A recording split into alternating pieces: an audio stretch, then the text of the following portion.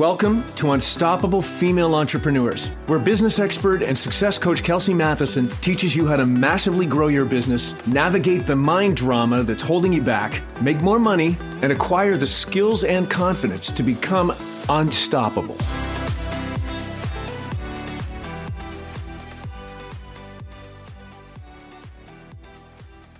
Hello, my friends. You are listening to Unstoppable Female Entrepreneurs. This is episode number 6, and I'm Kelsey Matheson.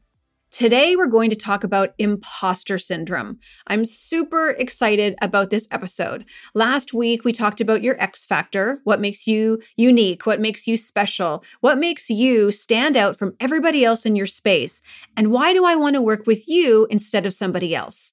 The idea of the X factor is so important to consider as you build your business, as you reach out to your niche, and as you create your marketing and your branding and your messaging. But it can also be triggering. So what do I mean by that? For many of us, embracing what makes us amazing is hard, especially for us women. It's hard for us to see our own brilliance. And I'm sure it's hard for men as well, but I see it over and over and over again with women. I read an article in the Huffington Post that said little girls are less likely to think that they're smart or don't see their own brilliance as early as 6 years of age.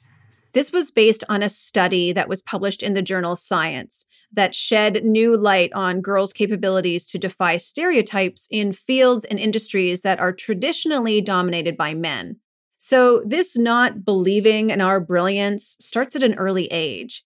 And then another article in science.org states that women who believe brilliance is a prerequisite for success are more likely to doubt their abilities. Even though these studies typically relate to industries in the STEM fields, being science, technology, engineering, and mathematics, I see this in entrepreneurship as well, because most of you wellness entrepreneurs did not go to school to get your MBA. Most of you did not start out in business. And I know there are some exceptions, but for the most part, you wanted to become a yoga teacher and lead retreats all around the world, or you became coaches after being stay-at-home moms, or after you decided that you hated your 9-to-5 job, or your wellness biz was maybe a side hustle for a while, and then you decided, yeah, this is what I want to do as my full-time gig. But if you're a yoga teacher, then you've done your 200-hour teacher training, maybe your 300-hour, and possibly you've trained in Ayurveda, or you became a Thai massage therapist, or maybe even an energy healer. That is where all your training has taken place. You have an abundance of confidence in those areas, but building a business is not in your wheelhouse. I talked about the difference between confidence and self-confidence in episode number 2 of this podcast. Confidence comes from external evidence and experience. You've done something over and over and over again, so you have confidence in doing it. But when you're new at doing something and doing it requires you to step outside your comfort zone, like building a business, then you need to generate self-confidence. Because what I see with many of my clients is that imposter syndrome will flare up. Well, or at least they think it's imposter syndrome. Right? When I think about creating the content for this podcast, I think about what will help you grow your business and what is stopping you from growing your business. And imposter syndrome comes up a lot when I'm working with my clients. You entrepreneurs love to talk about imposter syndrome. It's such a buzzword these days. And what's interesting about imposter syndrome is that it never really goes away. No matter what level you're at in your business, you will struggle with it, especially as women. And I really noticed this when I graduated from the Life Coach School certification program, and some of my fellow students really struggled in calling themselves a life coach. They shared that they felt like an imposter, that they felt like a fraud, saying that they were now a life coach. And I know many of you struggle with the belief that you are a massively successful entrepreneur. Or maybe you struggle with owning that you are brilliant at what you do, and because of what you offer, the world is a better place for it. Many of you struggle with owning that. I mean, I know, I get it. I still do myself. The imposter phenomenon is the psychological experience of believing that one's achievements did not come about through genuine ability, but as a result of being lucky, or having worked harder than others, or you've manipulated other people's impressions, right? I got that from entrepreneur.com. I see women who are very successful, but they think it's because of luck, or it's because they worked harder than anybody else. Or when newbie coaches tell people that they're a life coach, they think they're being manipulative because they don't truly believe it themselves. Essentially, that's imposter syndrome. But is it really a syndrome? Let's look at it this way. If you keep telling yourself, I suffer from imposter syndrome, I guarantee you that thought will keep you stuck. How can you possibly grow your business if you keep thinking that you suffer from imposter syndrome? You can't, and you won't. If you think to yourself, I suffer from imposter syndrome, what feelings surface for you? Like if I think right now I'm an imposter, for me, the feeling of shame immediately surfaces. And when I'm thinking that I'm an imposter and I'm feeling shame, how do you think I'm going to show up to grow my business? Well, I'll tell you, I won't be creating new valuable content. I won't be putting myself out there, signing up new clients. I'll be ruminating about what others think about me or how I'm coming across or who do I think I am anyway. From a place of shame, I'll be confused about next steps on how to build my business because I'll be spinning in my head about not really being an entrepreneur. I don't have an MBA. How am I supposed to know what to do? Or maybe I'll buffer by going down the rabbit hole of looking at what others are doing in my field. And I'll look at how other entrepreneurs are putting themselves out there or marketing their businesses. And then I'll do the whole compare and despair dance, which will perpetuate the thought that I'm a fake and I'm a fraud and I'm an imposter. Do you see how this works? The fact is that you have a business and many of you have goals associated with that business. That is all completely neutral. It's not good. It's not bad. It just is. Then you choose to have a thought about it. And notice I said the word choose. If you've chosen to think you have imposter syndrome, then you will perpetuate that thought because you'll be taking action from a state of feeling shame or whatever the emotion is for you that's generated when you think you're an imposter. It could be embarrassment, anger, sadness, anxiety. When you think you're a fraud, an emotion will surface and you will take action from that emotional state. And let me tell you, if you're taking action from a state of embarrassment, anger, sadness, or anxiety, or shame, in my case, you will not be getting the results that you want.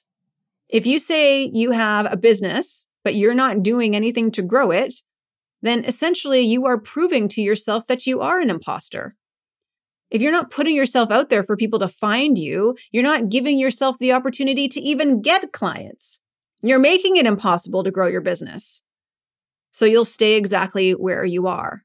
I don't know if anyone has ever officially been diagnosed with imposter syndrome by a doctor or an expert, but what I do know is that choosing to think you're an imposter is a thought that won't serve you, your clients, or your business. Now, I mentioned earlier that it never goes away, no matter what level your business is at. And what I mean by that is our human brains will always try to keep us safe.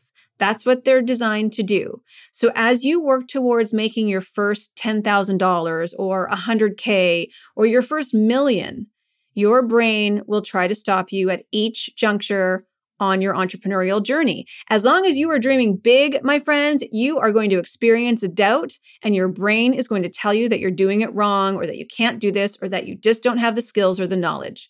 And the key here is to accept those thoughts. You don't have to believe them, but you're going to have them. So since that's the case, we bring awareness to those thoughts. We acknowledge them. We say, oh, hi, brain. I see you. I hear you. I know you're just trying to keep me safe. And you accept that. It becomes a problem when we latch on to those thoughts. It becomes a problem when we start believing them. When you say, I suffer from imposter syndrome like it's a fact, you are latching on to that thought and believing it. And how is that serving you? Well, I'll tell you, it's not. Now, we still have to bring awareness, acknowledgement, and acceptance to those thoughts, right? We don't want to dismiss them and try to automatically shift into thinking a more intentional or productive thought. We do want to pay attention to them because that will help us to unpack these beliefs and emotions and actually process them, because that's how we're going to get our power back. Suppressing them won't serve you. It shoves them down, but they don't disappear. because energetically they stay stuck in your body, they continue to fester, and then they're ready to surface for another day. The ultimate goal here is to pay attention to them through awareness, acknowledgement, and acceptance so they properly process, and then we can step into our power. Now, like I said, as long as we have a healthy brain and as long as we have great big goals, we will constantly be presented with thoughts that are trying to keep us small, and that's okay. This is a part of the deal, my friends. The mind drama is real, and that's okay. Telling yourself, I suffer from imposter syndrome is just a thought. It's not fact. And the great news is it's 100% up to you if you want to latch onto that thought and believe it or not. Part of our jobs as entrepreneurs is allowing for the fears to process through as they come up. And here's why I believe that. Because if you resist or avoid your fears, you won't achieve the dreams that you have for yourself or your business. And here's what's cool about fear. It's just a vibration. Fear is just an emotion. It's just a vibration in your body. And let me tell you, the more successful you become, sometimes the more fear you'll experience. You'd think it was the opposite, but sometimes the bigger you grow your business, the more those doubt demons will try to keep you safe and keep you small. So more fears will start to surface. And that's another reason I believe it's our responsibility as entrepreneurs to learn how to properly process our fears. And let me tell you, sometimes that's all I do with my clients. Every week, we'll work on another thought that has a lot of fear attached to it, and we'll dig into it in order for them to properly process it so they can move forward in their business. And then the next week, they're like, okay, Kelsey, I'm feeling stuck here. And we'll look at all those sneaky thoughts that their brain is offering them.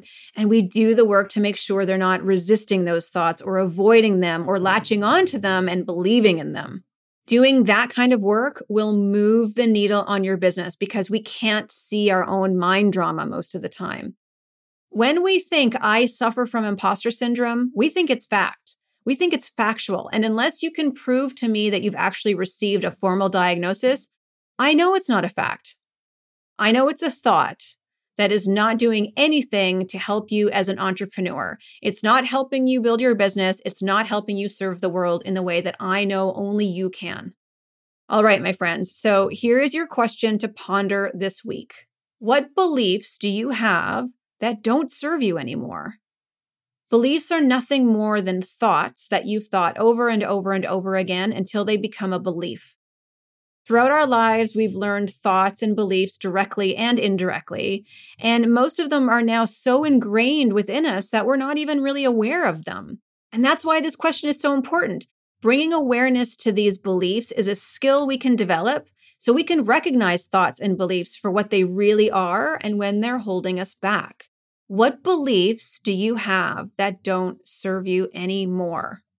That's what I have for you this week, my friends. Thank you again for listening and for all the wonderful comments and messages I've been receiving. I'm so glad that you ladies are digging this podcast. All right, please let me know if there are any topics that you want me to cover moving forward, and have a fantastic week, everyone. Ciao for now.